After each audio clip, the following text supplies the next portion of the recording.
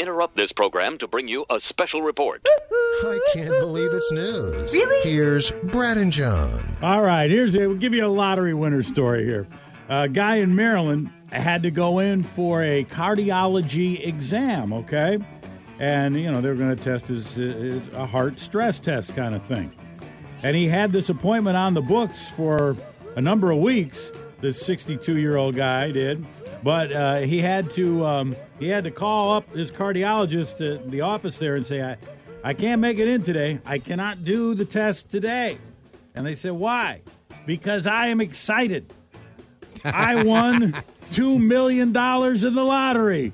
There is no way I could do this test today. I will absolutely fail. My heart has been racing. My brain is in Bermuda. My heart has been racing all day long. Yeah.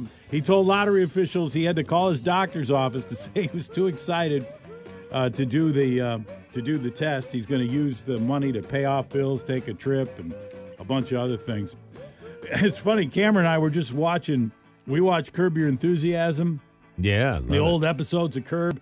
And the one that we watched, it was like season 4. And Larry had to go to the cardiologist to do a stress test, Larry David, to get cleared to do a play. Okay? It was like a Mel Brooks play. And he had to pass this test. So he goes in, and he's in pretty good shape, but he goes in, he gets on the treadmill. They got all the stuff hooked up to him. And all of a sudden, this really hot-looking nurse wanders into the office. Oh, hello, Mr. David, while Larry's on the treadmill. That'll and test she's your wearing stress. a low-cut kind of thing. And all of a sudden, the numbers start skyrocketing. And the doctor... Yeah, the cardiologist doesn't put those two things together, and he says, I'm sorry, Larry, we got to fail you. There's no way. There's something wrong. And Larry's too ashamed to admit what had happened there. So it can happen. Okay. We'll move next to Pennsylvania, and my first question of the couple that come with this story is how to pronounce the town in which this story transpired. It's Lititz, so it's either Lititz or Lititz. Okay. I'll go Lititz in Lancaster County. Guy's facing some charges after an incident last Friday.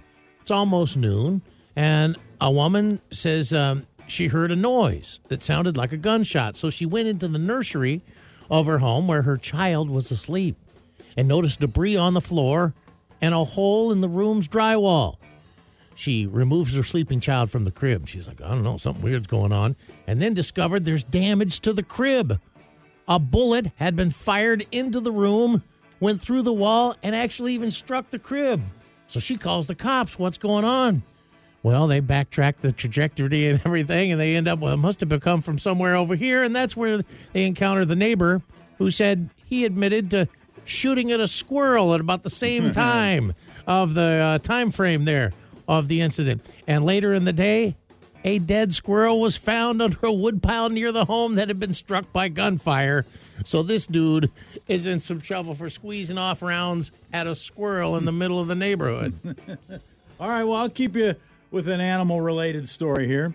We're going to go to St. Louis, where Ben the bear loves to break out of the zoo. For the second time this month, Ben has busted out of the St. Louis Zoo. Thursday, it happened again. The grounds had to go under lockdown, with zookeepers looking to find young Ben.